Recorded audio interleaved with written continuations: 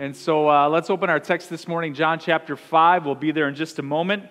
And we'll look at verses 19 through 29 and continue on in our study of the book of John, a series that we've called The Word, right? He is the eternal Word. God put on flesh and came down and dwelt among us. And so we have this beautiful gospel in front of us, and let's dig in once again. Over the last few weeks, last couple weeks, and looking forward over the next few weeks, we're looking at some of Jesus' miracles, some of the amazing things that he has done, not merely pointing to his greatness and not merely pointing to his power, which they do, not merely pointing to his sovereignty over nature, his rule over nature and the laws of nature, but that these physical healings, these physical miracles, these things that happen in this physical realm are pointing to something deeper and eternal. We talked about that at length last week. Scholars, when they look at the book of John, they point to these as signs. Many scholars say that there are 7 signs in the book of John that we need to pay attention to. And a sign does what? A sign points to something else, right? It's not just a miracle to point out his greatness, but these signs are pointing to eternal concepts, eternal truths that you and I should understand. Things about God and things about us and things about eternity in our eternal home.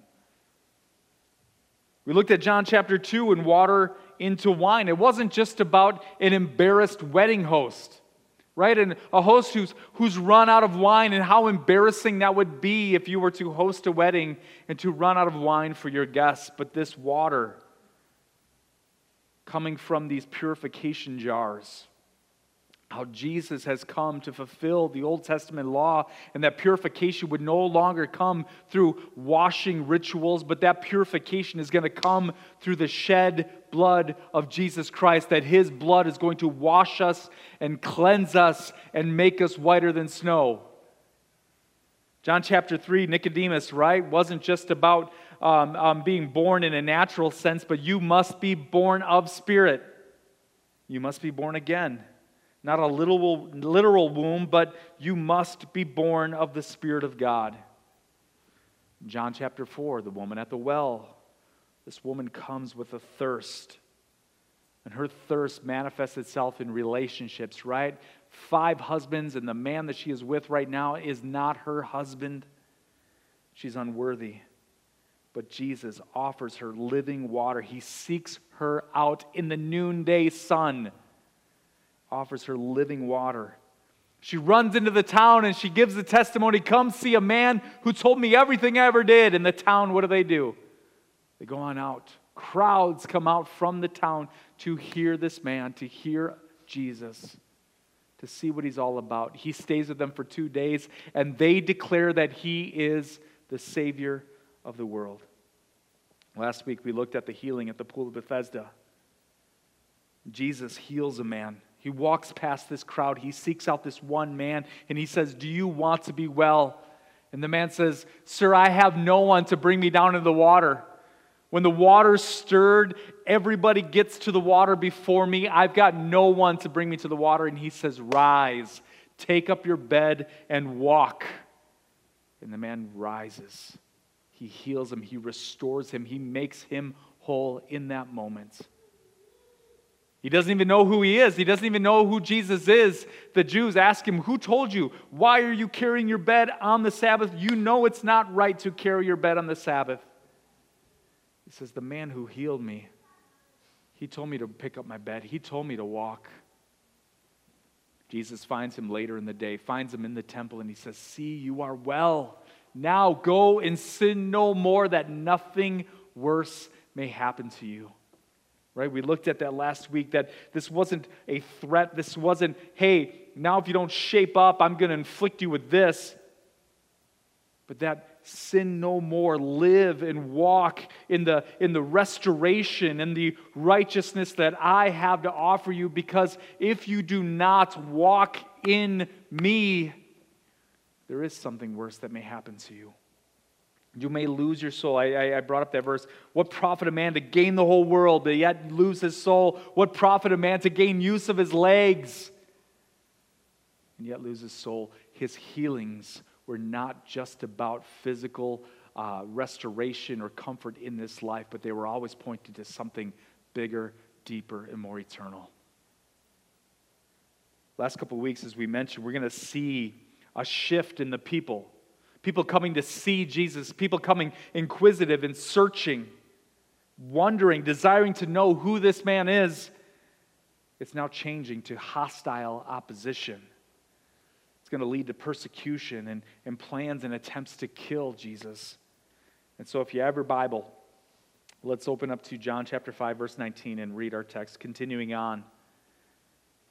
The story of the man who was healed at the pool of Bethesda will continue on here in verse 19. It says, "So Jesus said to them, 'Truly, truly, I say to you, the Son can do nothing of his own accord, but only what he sees the Father doing. For whatever the Father does, the Son does likewise. For the Father loves the Son and shows him all that he himself is doing. And greater works than these he will show him, so that you may marvel.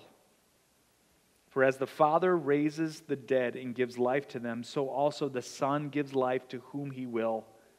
For the Father judges no one, but has given all judgment to the Son, that all may honor the Son just as they have honored the Father. Whoever does not honor the Son does not honor the Father who sent him. Truly, truly, I say to you, whoever hears my word and believes him who sent me has eternal life. He does not come into judgment, but has passed from death to life. Truly, truly," okay, he says it again. "Truly, truly, I say to you, an hour is coming and is now here, when the dead will hear the voice of the Son of God, and those who hear will live." Praise God.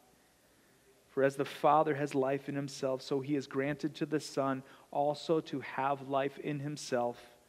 And he has given him authority to execute judgment, because he is the Son of Man. Do not marvel at this, for an hour is coming when all who are in the tombs will hear his voice and come out, those who have done good to the resurrection of life, and those who have done evil to the resurrection of judgment." Let's pray before we do anything else this morning. God, I pray that we would hear your voice. God, if there are those in this room that are walking in darkness, that are still bound by sin, God, today I pray that they would hear the voice of the Holy Spirit. God, that they would receive the testimony of Jesus, the way, the truth, and the life, and God, that they would live, that they would find themselves no longer under the judgment of God, but they would find themselves in eternal life. We thank you for your gospel. We thank you for your Holy Spirit. Change us today to the glory of Christ Jesus. We ask this in Jesus' name. Amen. So our text today in verse 19, Jesus is answering the opposition. It starts off and Jesus addresses them. They've got these feelings. They've got these attitudes. There's now oppression and persecution that is rising up because Jesus heals a man on the Sabbath. So let's back up and let's look at those verses just to refresh our memory this morning. It says in verse 16, "And this is why the Jews were persecuting Jesus, because he was doing these things on the Sabbath. But Jesus answered them, 'My Father is working until now, and I am working.' This is why the Jews were seeking all the more to kill him, because not only was he breaking the Sabbath, but he was also calling God his own Father, making himself equal with God." They want to kill Jesus because he's breaking their laws and he's claiming equality with God. Two very, very serious offenses when it comes to the Jewish laws. Have you ever seen anything in your kids that is just like you? Parents in here, you ever seen your kids do things that you're like, oh my goodness, that's me? Has it ever been something that's maybe not so becoming? It's not a good trait? I get a little fired up when I watch sports games. I was pretty fired up last night. Our kids were all awake, and they saw Dad, and even Mom, I'll say this, a little fired up.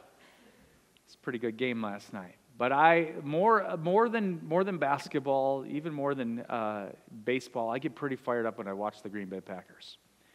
And so much so that for a lot of years, I never watched a game with church folks. Okay, as Pastor Kevin, I would always avoid gatherings where we were watching a game today because I tend to yell at the TV. And I don't want you guys to see that necessarily. Now, I'm not yelling bad words or anything like that, but I do get pretty fired up. Well, one day I had a youth leader meeting. Back when I was doing youth ministry, I had a youth leader meeting at my house. We had lunch together, and we watched the Packer game together, and we're going to do a little youth leader meeting. And we're watching the game together. And something happened, and I stood up, and I kind of flexed, and I was like, "Are you kidding me?" And Oliver, who was 2 at the time, he stood up, and he flexed, and he said, "Are you kidding me?" And I thought, oh, man, I got to be careful. Because kids pick up everything, don't they? They're like little sponges. They pick up everything from mom and dad. And Jesus, rightly, in this moment says, I picked up everything from Dad. Maybe you've learned everything you know from your dad. I know I've got a lot of things in my life, especially now that my dad has passed, where I go, man, I've picked up a lot from my dad, a lot of pretty amazing things I've learned from Dad. A lot of skills in life, a lot of ways to maybe even interact with people. Right? There's times where you see your son or your daughter interacting with somebody with confidence and with respect, and you're like, oh man. And you hope that they pick that up from you.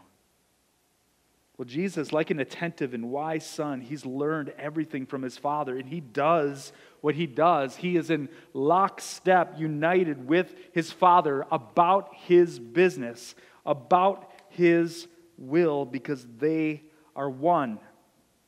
The Jews are upset because Jesus is claiming to be the Son of God, that the Father is working and so I am working. He's claiming equality with God, and he's not backing down from it. He's not backpedaling from it. He's not like, no, don't misunderstand me. He's doubling down on it. He goes into this explanation that what the Father is doing, I am doing. What the Father is about, I'm about. The Father has given me authority. Let's look at our text again. Verse 19 says, so Jesus says to them, truly, truly, I say to you, the Son can do nothing of his own accord, but only what he sees the Father doing. For whatever the Father does, that the Son does likewise. For the Father loves the Son and shows him all that he himself is doing. And greater works than these he will show him, so that you may marvel. For the Father raises the dead and gives life to them, and also the Son gives life to whom he wills. For the Father judges no one, but has given all judgment to the Son, that all may honor the Son, just as they honor the Father. Whoever does not honor the Son does not honor the Father who sent him. Do you see the unity here? Do you see the oneness here? Truly, truly, I say to you, whoever hears my word and believes him who sent me has eternal life. He does not come into judgment, but has passed from death to life. See, Jesus is in the family business. He does nothing of his own accord, but only what the Father is doing. They are one, and the Father has given him all authority.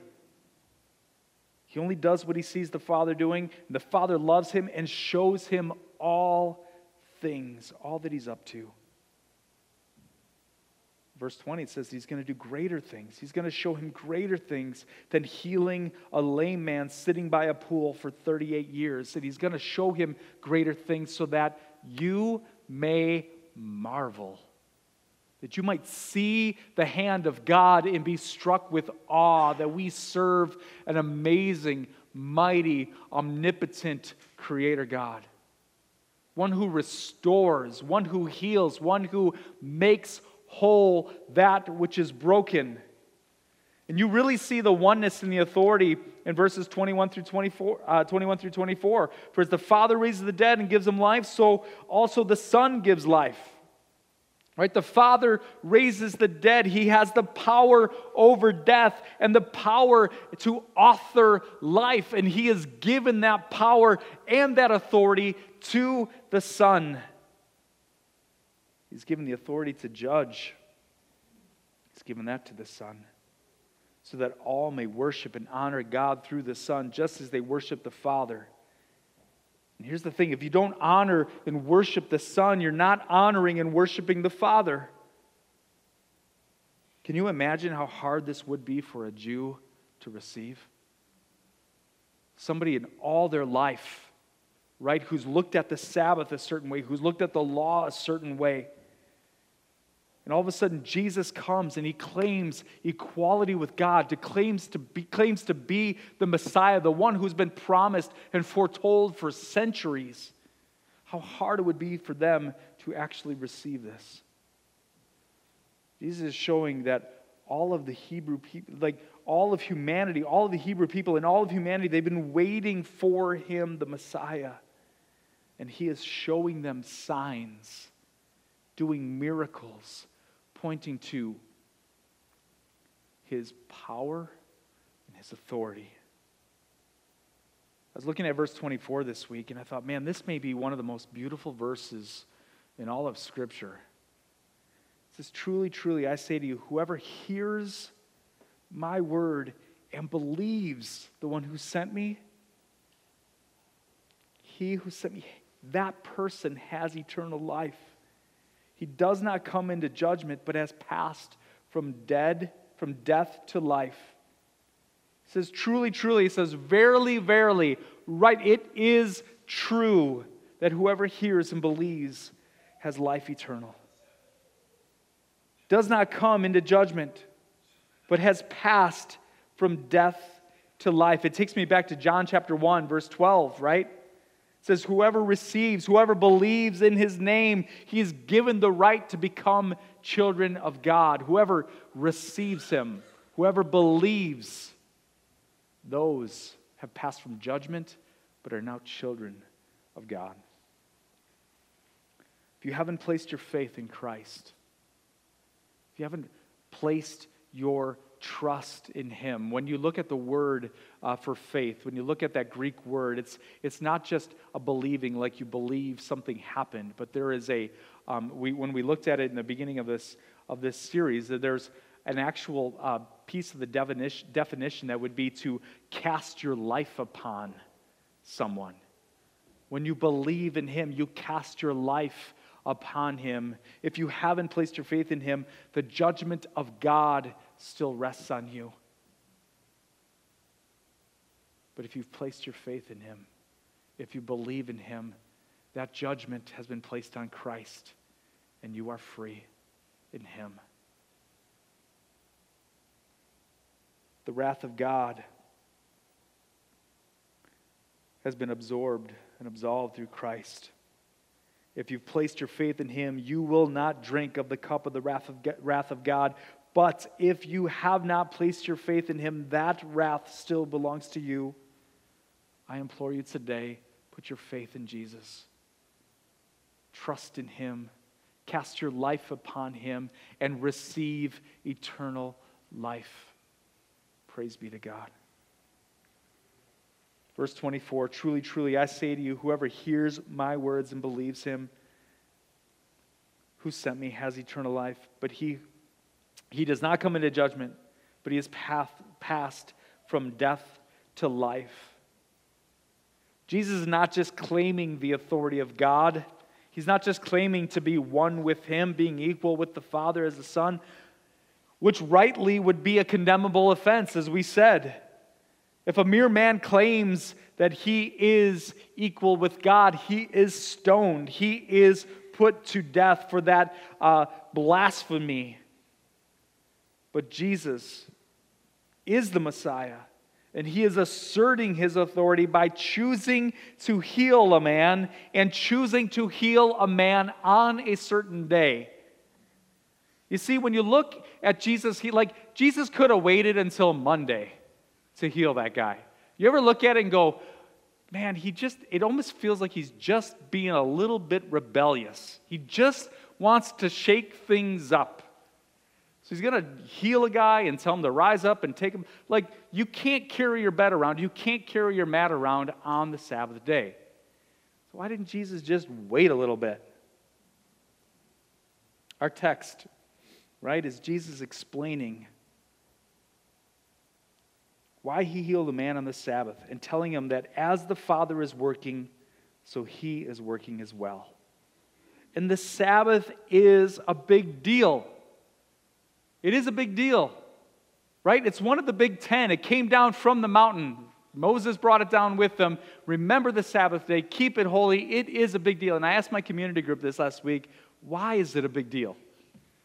And of course you can just go to, because God said so, right? Of course you can go there, right? But I feel like for a lot of years, especially growing up, I didn't understand why it was a big deal. I just knew that Jesus, that God worked hard in creation, and then he rested on the seventh day, and that we too should rest. Like we too need a day of rest.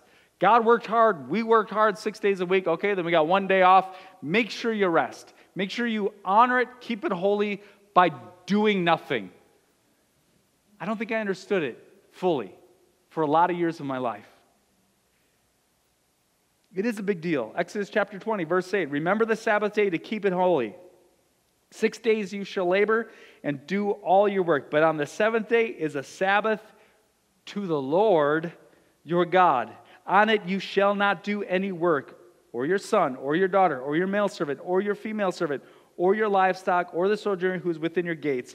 For in 6 days the Lord made the heavens and the earth, the sea, and all that is in them, and he rested on the seventh day. Therefore the Lord blessed the Sabbath day and made it holy.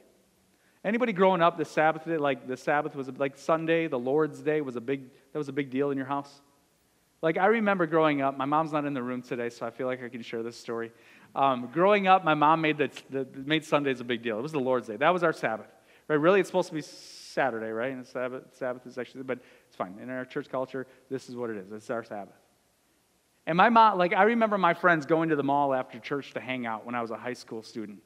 And I was like, I wanted to go to the mall and hang out with them. But my mom wouldn't let me go to the mall and hang out with them because there were workers at the mall that were forced to work on Sunday. Of course, Chick-fil-A wasn't open, but Steak Escape was, right? You could go to but my mom didn't want me going out to the mall because I was making all those people work on the Sabbath, okay? It was a big deal in our house. Those unholy Gap workers, those holy Chick-fil-A workers.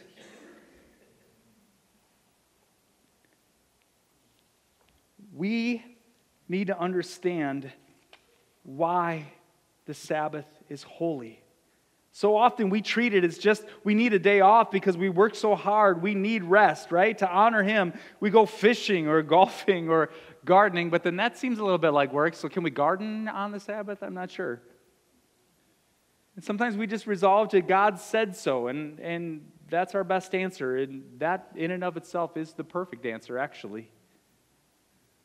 But we need to remember that in the Gospels, Jesus said that all of Scriptures are about him. We'll look at that over the next couple of weeks. All of Scripture is about him, his work. It's about him and his work. It's about his doing and how he's fulfilling all the Old Testament Scriptures and all the law. So let's let Jesus and Scripture help us understand the Sabbath. And so when you go back to Genesis 1, right, I think you guys remember this, in creation, God created the world in 6 days, and he said that it was what? Good. He created it each day, creates this, and he says that it's good. Creates this and declares that it's good. He creates man, and he declares that it's very good, that we are very good. And so he finishes in 6 days, and he looks over his creation. There's no sin. There's no death. There's no pain. There's no hurt. It's all done pure, right, and he rests. But then something happens. 2 chapters later, something pretty bad happens. Sin enters the world, and everything is broken. Have you ever cleaned the house? You've got small kids, and you clean the house, and it's like perfect. And it's all clean, and it's all pristine, and all the smudges on the windows are gone, and everything there. But you got small kids, so it lasts about that long, right? And then you just think to yourself, oh, why did I even bother, right? I wonder if God thought that. He's like, everything's perfect, everything's whatever, and all of a sudden, 2 chapters later, sin enters the world. Death enters the world. Relationships between people are broken. You've got Cain and Abel, right? Brothers, the first bro fight. Relationship with God is broken, right? Sin enters the world. Man is filled with shame. And what does man do? Runs and hides. Is that not us? In our sin, we run and hide, but yet we have this beautiful pursuing God saying, hey, where are you going? I'm here to clothe you. I'm here to clothe you. I'm here to cover you. I'm here to cover that shame. God creates the world. Everything is good. Everything is perfect. Everything is right without sin. Sin enters the world and breaks it all. It's all broken. So God gets back to work. Do you realize that? God gets back to work. And has been working every day since. Sundays, Mondays, Tuesdays, Wednesdays, Thursdays, Fridays, yes, even on Saturdays, the Sabbath. God has been at work from then till now. Jesus comes on the scene, right? Let's see, where am I in our text here today? Verse 14 of our text from last week. It says, after this, Jesus found him in the temple and said to the man, the man who he healed, see, you are well. Sin no more, that nothing worse may happen to you. The man went away and told the Jews that it was Jesus who had healed him, so he snitched on him. And this is why the Jews were persecuting Jesus, because he was doing these things on the Sabbath. But Jesus answered, my Father is working until now, and I am working. Sin entered the world, he's been working. He's been working and working. And I'm not sure why it took so many years for Jesus to come on the scene, but Jesus comes on the scene and dies a brutal death, cleanses and atones for all of our sin, all of our shame, covers us, and puts us back in right relationship with God. He is working. It is bigger than just a healing, but it is a beautiful picture of his restorative power, that the Father is working, the Son is working to redeem mankind. And God commands, remember this day, remember the Sabbath, keep it, make it holy. Why? Not just because you need a day off from all your hard work, because it's a picture of something deeper, something greater, and something eternal. We have a rest that is only found in Christ Jesus. We will one day enter into his rest for all eternity if you are found in him, and I can't wait. You ever had a day where you just were free of stress and free of work and had to do stuff and you just felt light? Those days are rare because this world is broken. But when I get those little glimpses, I go, oh man, heaven's going to be way, way more intense than this beautiful rest.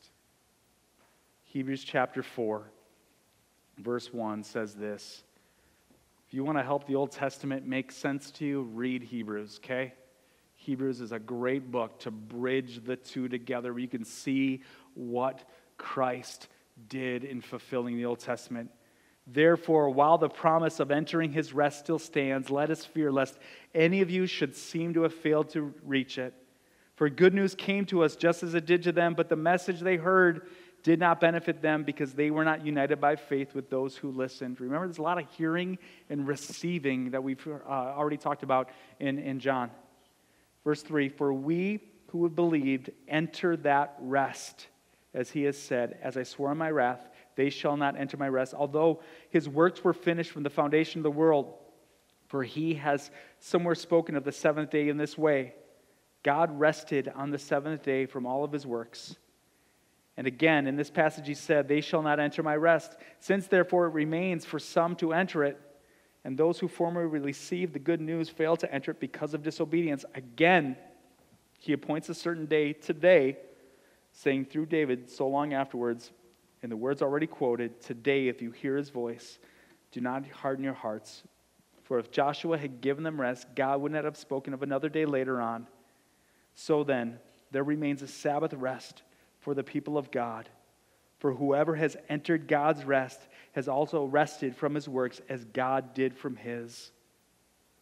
So God created the world in 6 days, and it was good, and it was right, and it was pure, and it was perfect. And sin messed it all up. And he's been working ever since, revealing his glory and gathering his people to himself, revealing the good news of Jesus, the one who would be the Messiah, the Savior of the world, the one whose blood would cover and atone and cleanse every sin. He's been working, sending Jesus to be our righteousness. He's been working, sending Jesus to pay the price of sin and to be that beautiful atonement. That whoever believes and receives him as Lord has eternal life and will enter into his eternal Sabbath rest. Your Sunday is to be holy unto God, not because you just need a day off, but because Jesus paid it all and declared that it's finished and we have entered into his rest. It's not just this rebellious flex that Jesus heals a man on the Sabbath, right? It's not that Jesus is just standing back and going, you know that law that you follow? Remember the Sabbath day and keep it holy?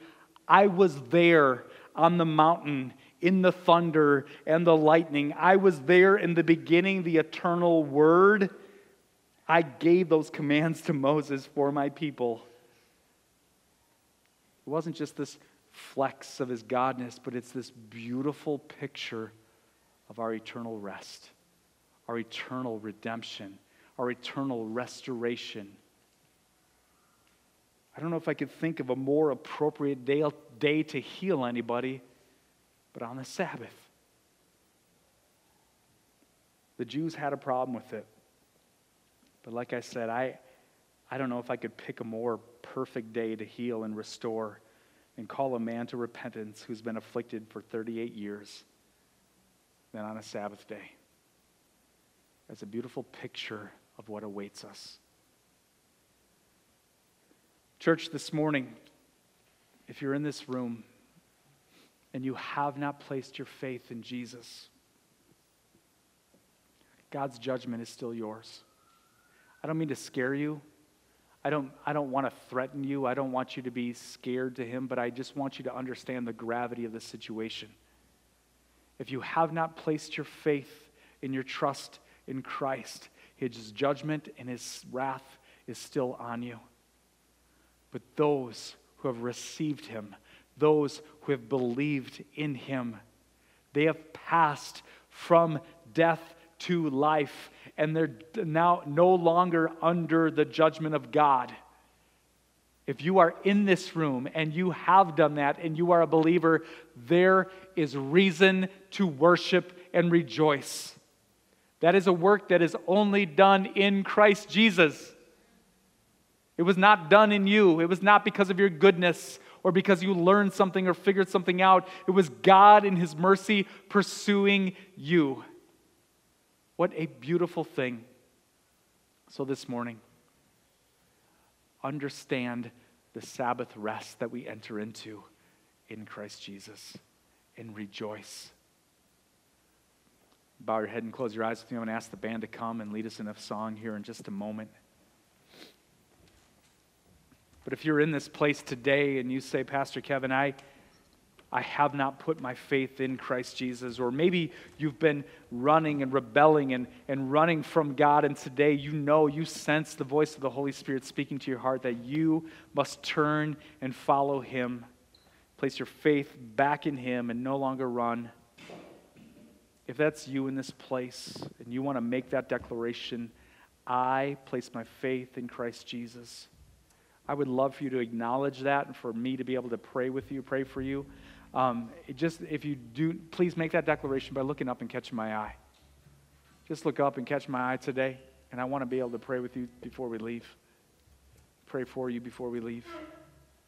Thank you, guys. Thank you. Praise God. Awesome. Thanks, bud. Father, I pray for my brothers and sisters in this room that today they place their faith and their trust in you. And I thank you that your word is true, that those who make that declaration, that place their faith, their trust, their life into your hands, that they pass from death to life. That they are no longer under judgment. In Christ, you have all authority to judge. But you went to the cross to pay for our sin. Your blood atones once and for all. Your work truly is finished. We thank you, God, for that it is sufficient and full and complete. And so, God, today we place our faith and our trust in you again. God, for the rest of us, for everyone in this room, God, that declares that you are God, that declares that you are Lord, that have placed their faith and trust in you, God, today we thank you that we have an eternal rest awaiting us.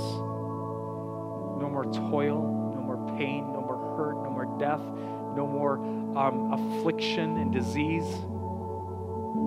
But we enter into that rest. We thank you, Jesus. Help us to be mindful of our eternal home. Help us to be mindful of that, to be filled with joy, to be filled with hope. God, as we walk through this life, as we journey through this life, as we are sojourners passing through this life with heaven on our mind, with our eternal home on our eternal rest on our mind, God, let us be filled with joy even in the midst of struggle and trial.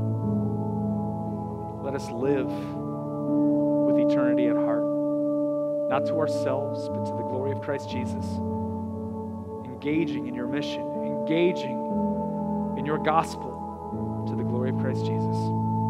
We love you. We thank you. We ask this in Jesus' name. Let's stand and let's worship together before we go. And I want you to really worship, okay? In the reality of the Sabbath rest and the reality of our eternal hope. Worshiping God this morning.